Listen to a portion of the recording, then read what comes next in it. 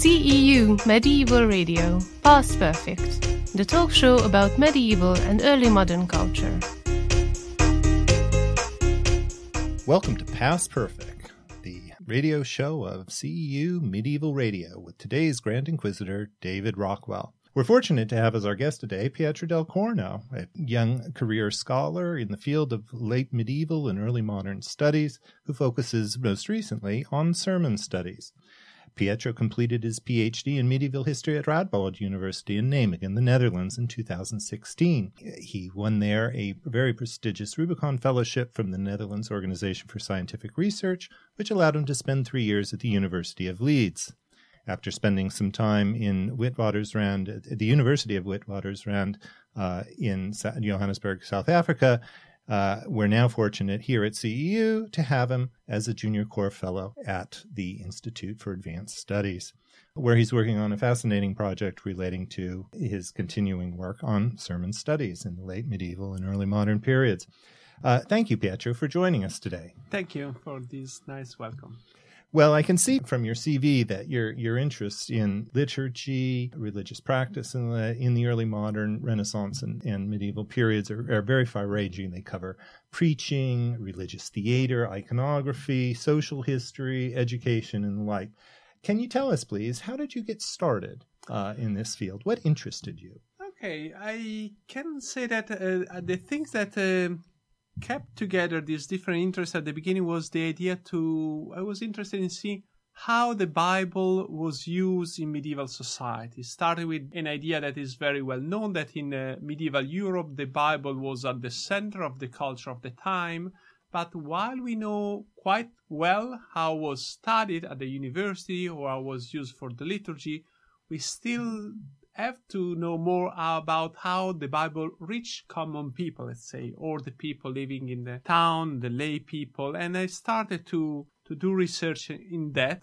And there I started with the idea, I focus on preaching mainly. And soon I realized it was useful to have a, let's say, multimedia approach. So thinking that the same person that go to hear preaching was looking at the painting and was also in some town participating either as an actor or as a spectator to religious theater. That is something that in the last centuries of the Middle Ages start to develop. So that the same person could receive messages about the Bible from different sides. But then my point was also to see what was used the Bible for. So you can use the Bible to create a discourse. So what kind of discourse? How flexible can be the Bible to attach the content that you decided are important for the people? And so I start in that direction.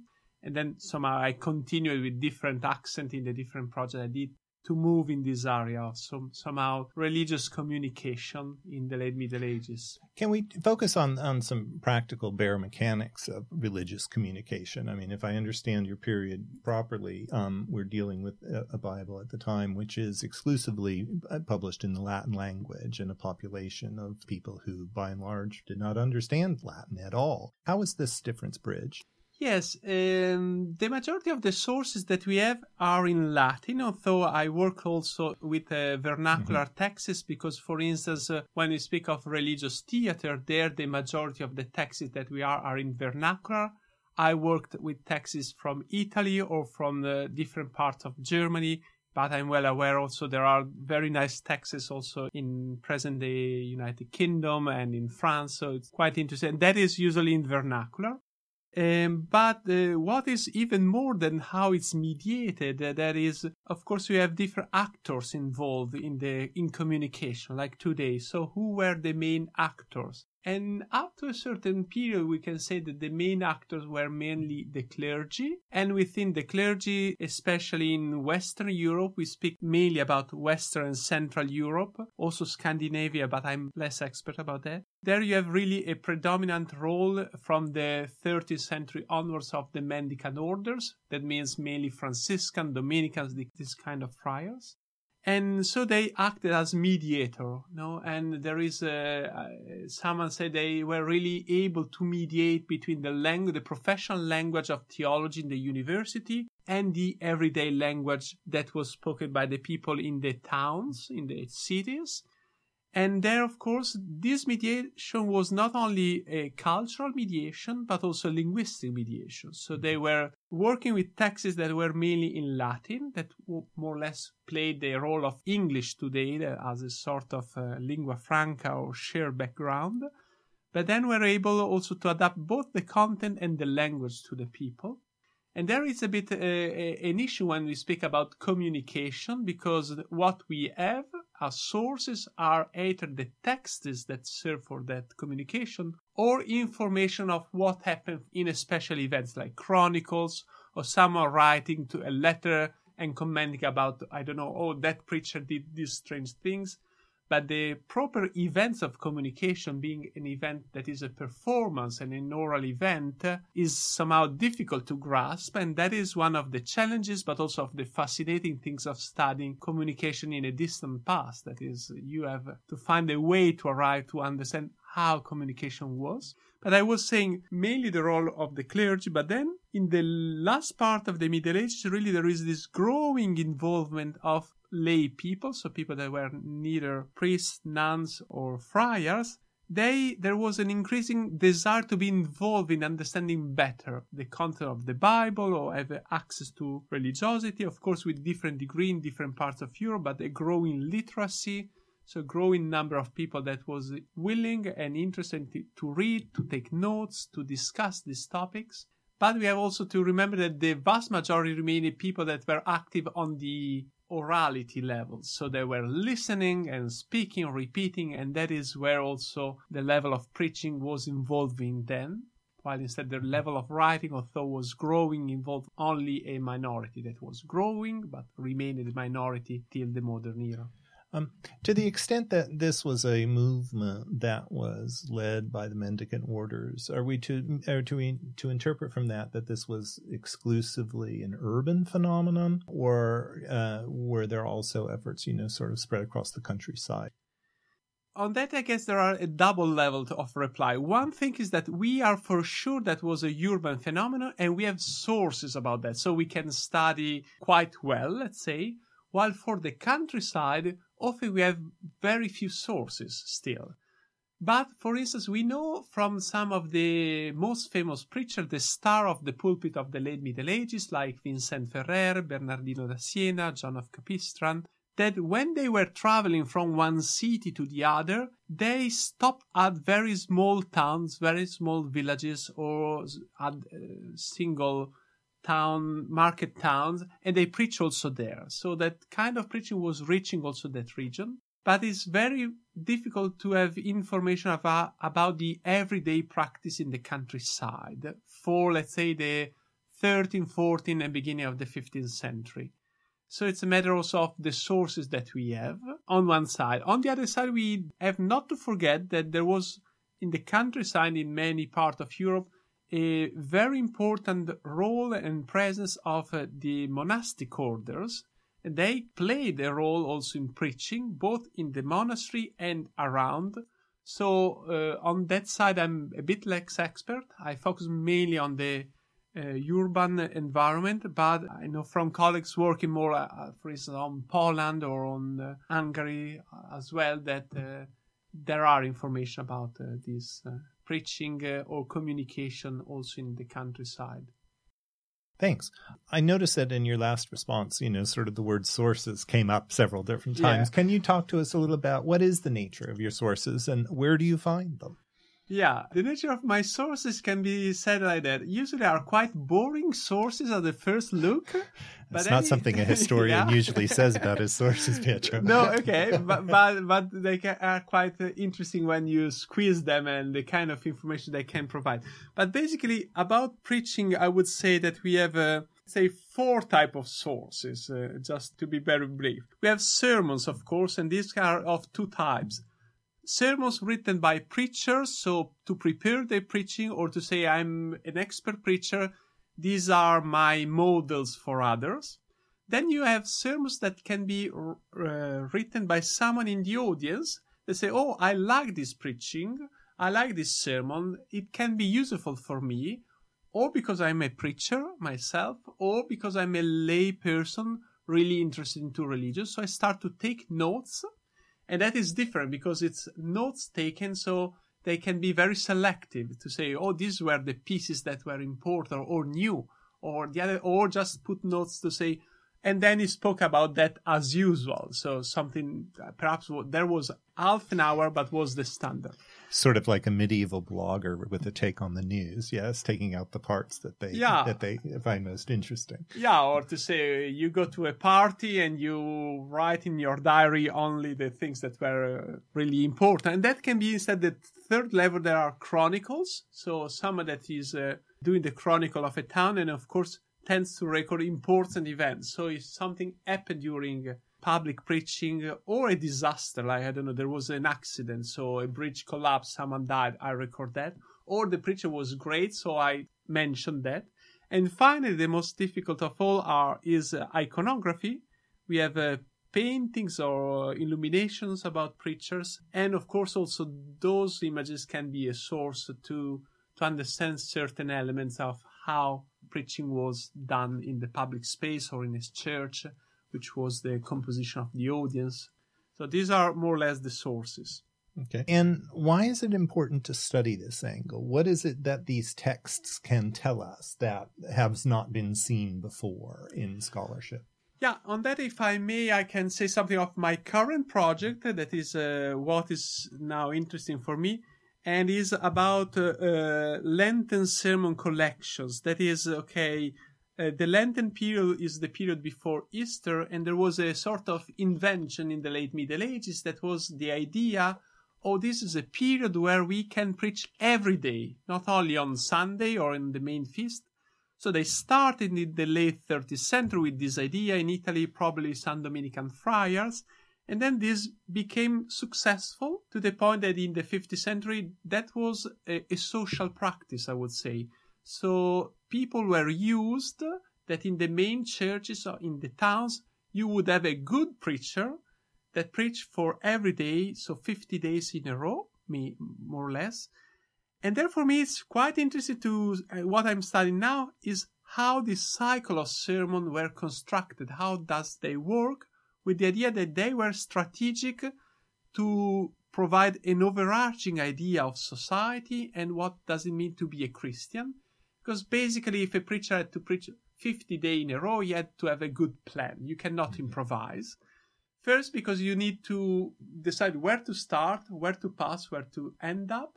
Then you need to have a good strategy to convince the people to come every day. Because it's like a sportsman. You can't peak too early. Yeah, or like a TV series. Mm-hmm. You know, you need to say, okay, this is the first episode. There are other 49. I have to convince the people to watch one after the other.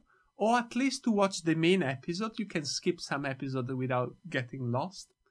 And the final point is that period of preaching, intensified period, that was a sort of public education for the common people, was then connected with key religious rites. So the confession of sin that involved a revision of your personal life, the participation in the communion, that means, I'm part of a Christian community, I'm part of the Christian society, or if I'm not part, that is visible at that point.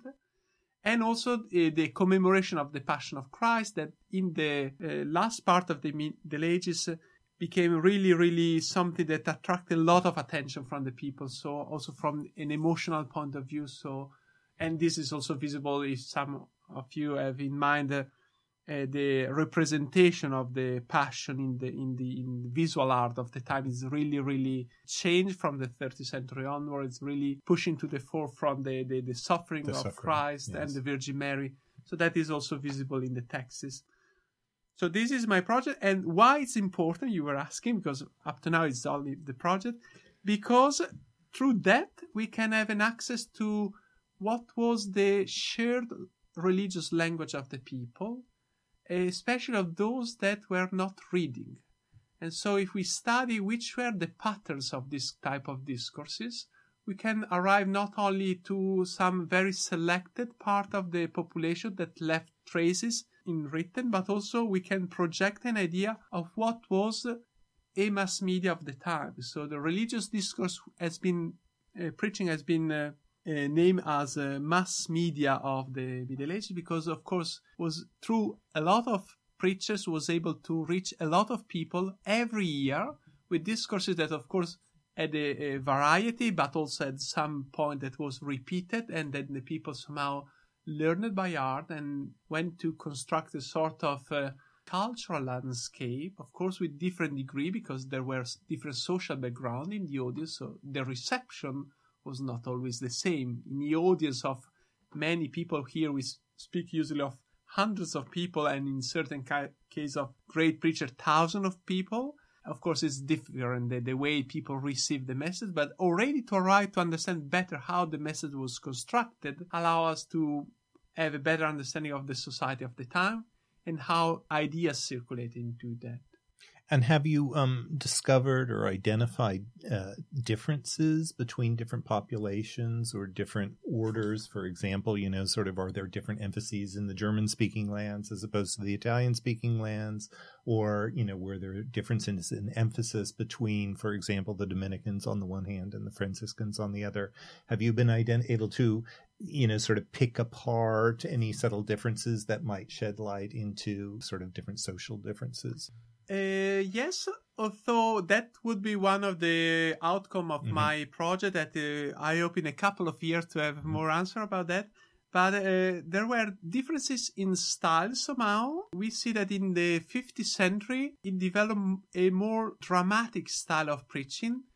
That means that, for instance, we find more preachers that create a sort of one-man show, but presented different figures, speaking dialogues, amplifying the biblical story if they were presenting. For instance, I studied a couple of parables in my projects. For instance, in the case of the prodigal son, they invented new characters. They developed the short dialogue that are present in the text in the gospel to much more lengthy dialogues. So it was a more theatrical presentation of preaching. So this is a difference in the communicating strategy. Then there were also some differences between religious orders, but less prominent than what usually is expected. So when you preach to the people, I would say that the difference between a Franciscan and a Dominican is not so big, unless you touch some very specificity of each religious order. So in the 15th century, there was a big debate about the Immaculate Conception of the Virgin Mary, that there was a divide, so the Dominican would say no, the Franciscan yes. So if you deal with that topic, you see the big difference. But if you discuss about, social issues like usury or the 7 deadly vices or how to prepare for the confession, there the difference is not very visible, and is visible instead how in the texts you see that they were borrowing from each other, that in a library of a Franciscan convent you find also all the Dominican authors and vice versa. So there was really a sharing, and that is also one of the elements that is quite fascinating to see the circulation of these texts through people that were traveling a lot, the mendicant orders especially. So that there was this sort of international community with their strong point. So certain cities served as a hub in certain period to exchange texts or to produce novelties. And the last point about your question, I see the 15th century in particularly as a time of great experimentation. That is also what is for me attractive. So it's a century that the experimentation in communication, experimentation in religious communication. So you find new way to create this sermon collection with inventiveness, with new solution. You see the development of the religious theater much more than in previous centuries, and also the invention of printing offer new opportunities, and the religious culture is immediately involved in that. We can remember the Bible of Gutenberg is one of the first book printed is that. But sermons are immediately bestseller in print. They sell very well. And so my project looks specifically at the bestseller in the early printed market. So between 1470 and before the Reformation. So which were the books that were most printed? Because that is a bit strange. We know they existed, but up to now they have been very little studied. So there is a lot of space to do research on sources that are not difficult to find, but you need to have the right skill to interpret and then to construct a discourse to valorize them somehow. One thing I was struck by in that very interesting response was that, sort of the difference between audiences, because if I recall your earlier answers, you were speaking about an audience that received the sermons orally, and that was their experience of this mode of communication. But there was also a separate audience, if I understand, for this very same text in written form or in printed form. How did authors of these sermons, how did they cater to what must have been two very different audiences? How did they split the difference, so to speak? And to be honest, there were multiple audiences because, of course, this is also interesting. You can have the same preacher that preach to a mixed audience in a public square, so with people of different social strata in the town, but then you can have sources about him preaching to nuns in a convent, and you can see that not only the contents are different, but also the style. Basically, in the public square, especially in Italy, they were quite histrionic. Sometimes they need to catch the attention, to keep the attention of a large audience, while you can imagine that with a group of nuns in the convent, it's a group that should have, at least in theory, higher motivation for a spiritual life. So you perhaps can go for a more interiorized message, or immediately that mediate a certain different kind of ideas. And how did those differences find expression in the printed or written text? The difference that is visible in print is mainly the linguistic difference that can be, we start to have already in the late 15th century some author that publish in the vernacular, saying, well, I know that between my readers there are not only the other professionals, because let's say that sermons in Latin often are for other professionals of religious communication, so that we're used to read a sermon, often also to go through abbreviations, so we're professional. Instead, it grew also an audience of lay people that was interested in keeping somehow the experience, the performance of a great preacher, to bring it at home or in a confraternity. So they start to take notes or to ask and bother the preacher, please write it down also in the vernacular, something for us. And so it started a production, first in manuscript, then also in print at a certain point, of vernacular texts that stem from the sermon or from a preaching event, but were tuned also for the laity, so in the vernacular. And when we say vernacular, also for a certain level of the clergy that was not the learned part, so that was much more familiar with the vernacular than with the sophisticated Latin of the university. So they were perhaps priests that, okay, I have enough Latin for my mass to read the gospel, more or less to understand that. But if you give me a book in Latin heavily annotated with theology, it's a bit tough. Instead, the text in the vernacular can be more direct. So we have differentiated audience in that. That is something that can be traced in these kind of sources. Thank you, Pietro, for that fascinating introduction to your topic. We were talking a little bit before about the theatricality and the histrionics of certain elements of the sermons as they were performed before their audiences, as itinerant preachers went round and round. One thing I was struck by with the similarities with similar type of preaching movements at other periods of history. One can think of, for example, the Puritans in 16th, 17th century England, or more recently, sort of the itinerant evangelical preachers that went through the American Midwest during the late 19th and early 20th century. Have you considered these comparisons, and do you have any observations in that regard? Yes. Of course, when we speak about preaching, first we have to acknowledge that it's not only a Christian phenomenon, so would open also the space for comparison between different religions. And on that, I'm just aware that in the field of medieval sermon studies, there is an increasing comparison between Christian preaching with the difference of the different Christian tradition, Jewish preaching and Muslim preaching. And so this is a fruitful comparison. And then across history, if we just pick up with Christian tradition, first we have to remember that in the Gospel, Jesus is presented mainly as a preacher at the beginning. So he go around and teach to the people, and apparently quite successful, at least according to the Gospel. And then from there it continued this tradition up to today. So it's a phenomenon that really is largely present in let's say, Western culture or European culture, as we prefer to call it. And then, of course, that from Europe was exported abroad Christian preaching. So there would be all the interesting issue of the missionary preaching. And that is closer to my field because, of course, when I'm dealing with late Middle Ages, so 15th century, early 16th century, is then also at the time when they started to found new mission in the New World. So I never studied directly what was going on in the early 16th century in today Mexico,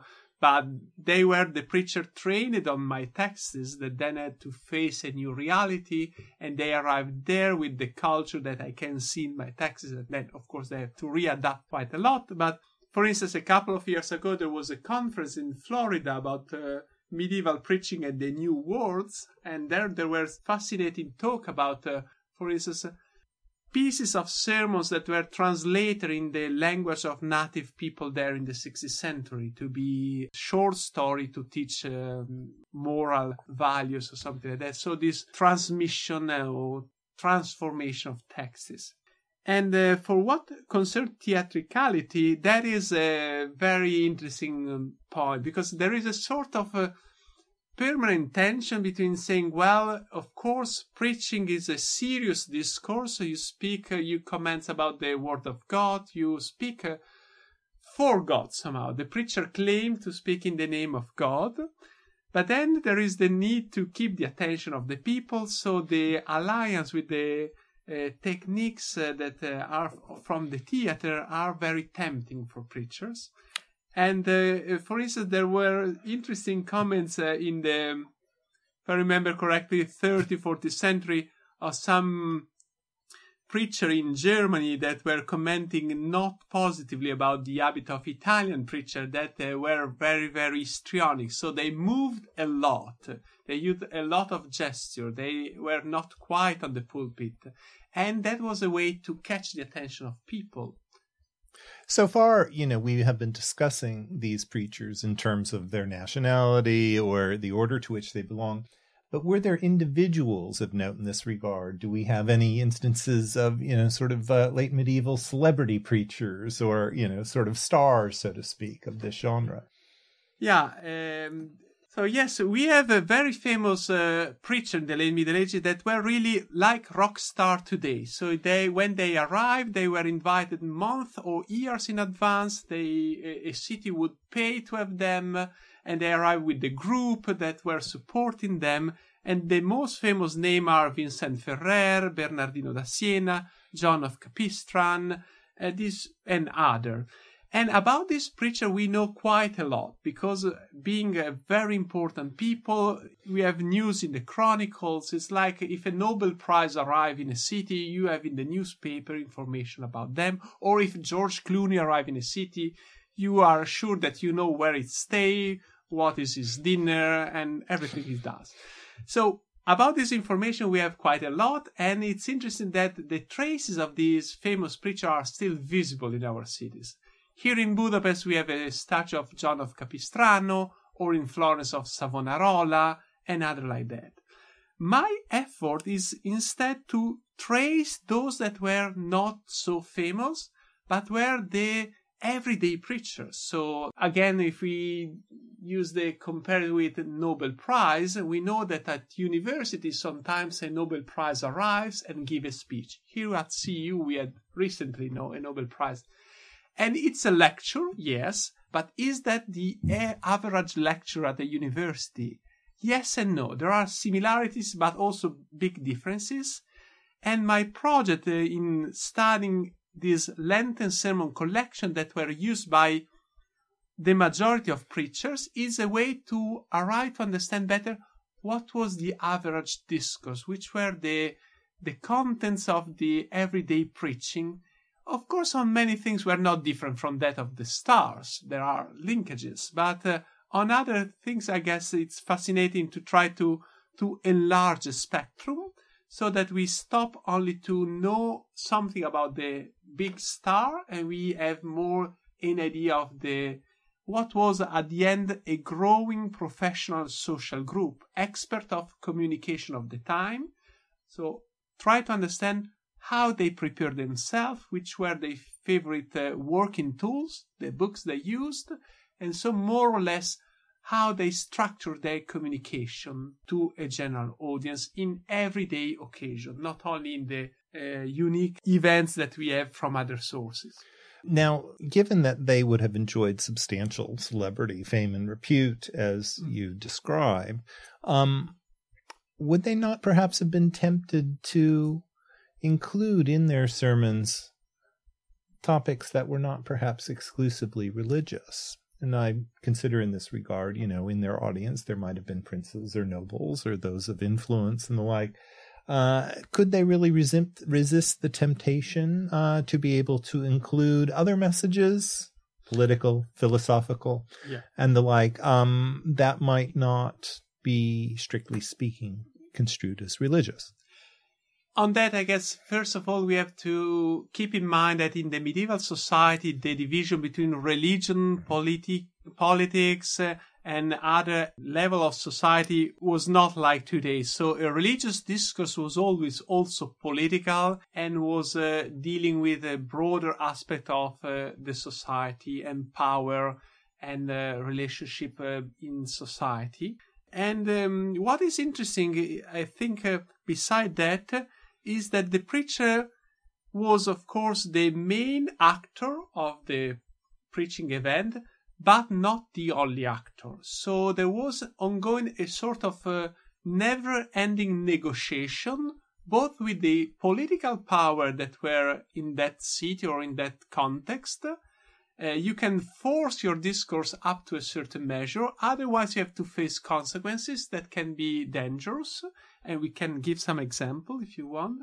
But also then a negotiation with the audience, so they have to match the expectation, we would say today the horizon of expectation of the audience, so to be perceived as a preacher that says something relevant, something that is necessary, something that is important to listen. And so this also is important for us to keep in mind that when we speak of the preacher and the audience, there is not an active protagonist and a passive recipient, but was really a communication that involved an agency also of the audience. And that is visible, for instance, in the emerging of certain topics in the late Middle Ages that were not so at the forefront before.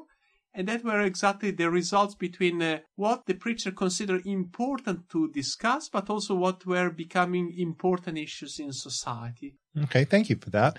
I'm really curious about this celebritization of the orators and their relationship with their audience. Did their representation take other forms? How, for example, was their arrival announced in advance? How did that happen? Were there visual representations, for example, that these preachers had in order to document their presence, or that those in the town would document the presence of the preacher? We have information for these celebrities that are really interesting and also are perhaps the most juicy part of these stories, because you have chronicles that tell that the preacher arrived into town and there is so much a big crowd waiting for him and everybody want to touch him, and sometimes even they were cutting pieces of his dress while he was passing. He arrived like half naked to the convent, and this sort of entirely accidental, I'm sure. Yeah, no, but just to have, so some of this preacher was perceived as living saint.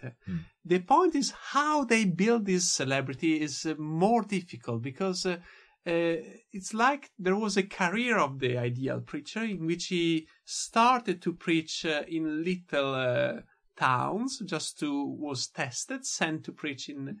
And of course, on those early years of the career, usually we have very little information. And when we have about those preachers that then became or tried to become saint after.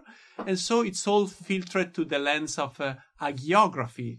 So how much can we rely on those issues? So, and then we have an episode in which, already when they were teenagers, they were able to entertain large crowds. There were miracles, able to preach and repeat, and that is difficult to trust completely. But there was surely this phenomenon of the creation of a aura of sanctity, so a public fame. And there is also where, of course, on one end there was the propaganda of the religious order, so other friars start to say, oh, this is an important friar, but also the reception of the people. So why the crowd love more one preacher of the other, that is difficult to say. But we know that some preachers were able to capture the attention of larger crowds, perhaps for their ability to speak, to entertain, also to move people both to tear when necessary or to laugh, so to really produce the best show in town. No, we have to remember there was no cinema, no radio, no television. So this is also theatricality, right? A theatricality also employed in the use of the preacher's own image building. And I think, this might be a good point at which to transition to another one of your scholarly interests, which is the theater and religious theater of the period in particular. I see that there's there's a strong link between the two aspects. Could you tell us a little bit about this aspect of your research? Yes, this aspect of the research on religious theater was also to try to answer one issue that we touched before, that was, of course, the preacher preached, but what was received by the people. So how the lay people digested and appropriated the message. And so I started to study in a project. I was studying the use of a parable, that of Lazarus and the rich man, that touched several social issues in 15th century Italy mainly.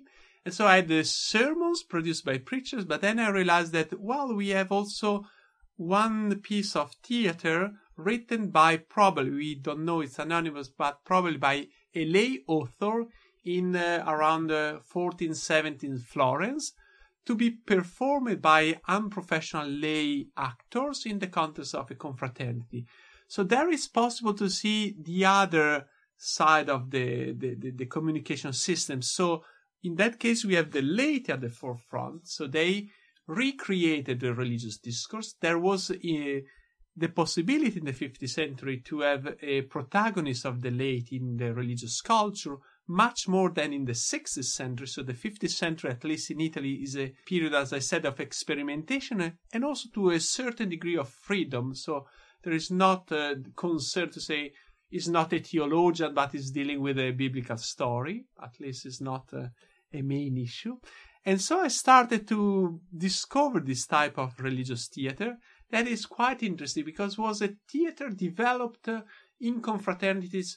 Was set for boys. That means what we say today teenagers, so between 12 and 22, 25 years old, as a practice as an educational practice, both on religious contents, but as we were saying before, also on social issues. So the idea was a type of theater, has been said by scholars, to build the perfect Christian citizen. And so able to then, the stage serve also to mediate situations. So I can present a ideological view of society. So these are the problems, these are the solutions you encounter on the stage. That is a safe space where we can deal with these issues. And in the project, then you internalize certain value. And hopefully when you were adult, you will behave accordingly, or at least knowing certain things. Then following the rules is always difficult, but at least the effort was there. So a new educational effort. So you can really see a common theme throughout your research about, sort of communication theory in regard to religious communications during, this period, whether by the traveling preachers or by the lay communities and confraternities. Yeah, in one sentence, I used to say that what for me is interesting, or what is at the center of my research, is the role of religious communication in society. On one hand, how this religious communication reflected the society of the time, and how then was one of the instruments to shape that society. So what was the impact of this communication on society? Because, of course, both sermons or religious theater, they look at the society of the time, they also describe the society of the time, but always with an ideological point of view and an agency. So I want to describe a certain phenomenon to obtain an effect, so to transform something or to push my audience to do something.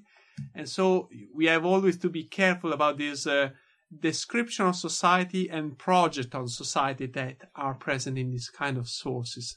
And so also my actual subtitle of my main project is exactly Lenten Sermon Bestsellers, as I said, or Sermon Collection, Shaping Society in the Late Middle Ages. So really, what was the role of this type of communication in creating, as been said by a very important scholar that I would like to mention in this chat about medieval sermon, is David Davray. He said that this type of sources are a social force. So we have to see them as a discourse that create a force on society and that try to obtain an effect. So it's a nice way of avoiding the problem of many structuralist analysis of keeping agency in the forefront. And that's what's attractive about this approach. Yeah, of course, you then need to, when you analyze the sources, you can use different approaches. I try to keep the idea that we have texts, written texts, but we need to put them back in the communicative event within a society.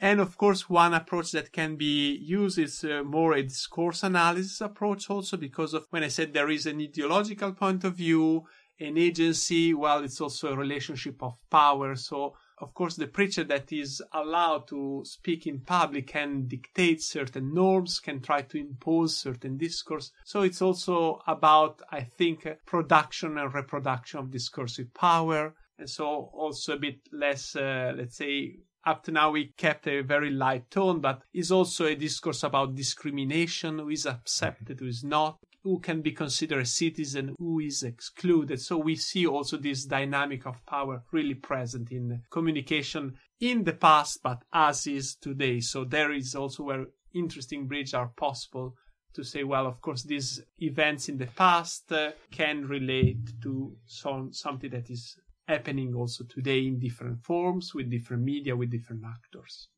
Well, that's absolutely fascinating, both substantively and methodologically. I think what you just mentioned offers many prospects for the future, and that brings us to, sort of the obvious question, what's next for you, and how do you bring this research forward? In reality, this year that I spent here at CU, at the Institute for Advanced Studies, was the kickoff of the new project, this project about Lenten sermon collections, because I encountered some of these sources that in previous projects but were not at the center of my research, and I realized that they really need to be approached in a systematic way, understanding them not as a random collection of sermons, but really as a complex tool to organize and convey a complex discourse. And so I started this reflection about, on one end, which were the main successful of these texts in print, and then the variety of strategy that could be used to engage an audience. So how you construct this complex discourse for so many days. And what I did this year was a first exploration. Luckily, I received funding also for other 2 years in another university, thanks to another fellowship. And there I will start building also a database where to store this type of material, also to then allow other scholars to find material, because we briefly mentioned before that, of course, this type of discourse in preaching was about religious issues, but also many other social issues. We mentioned education, marriage, sexuality, economical issues, politics. And of course, having access to this kind of information would be quite useful for other scholars. And I realized that because some colleagues, knowing that I'm working on sermons, they ask me, oh, is there something about, I don't know, prostitution? Is there about something other things? And of course there is, but it's not easy to remember where.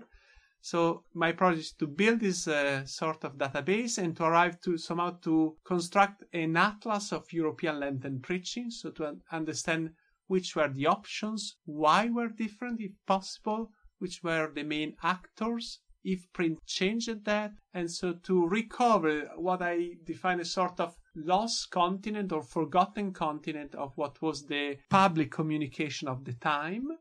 That is forgotten not because it's not visible. Scholars know that it's there, but we still need to have some hermeneutical tool to appreciate that really in all its importance.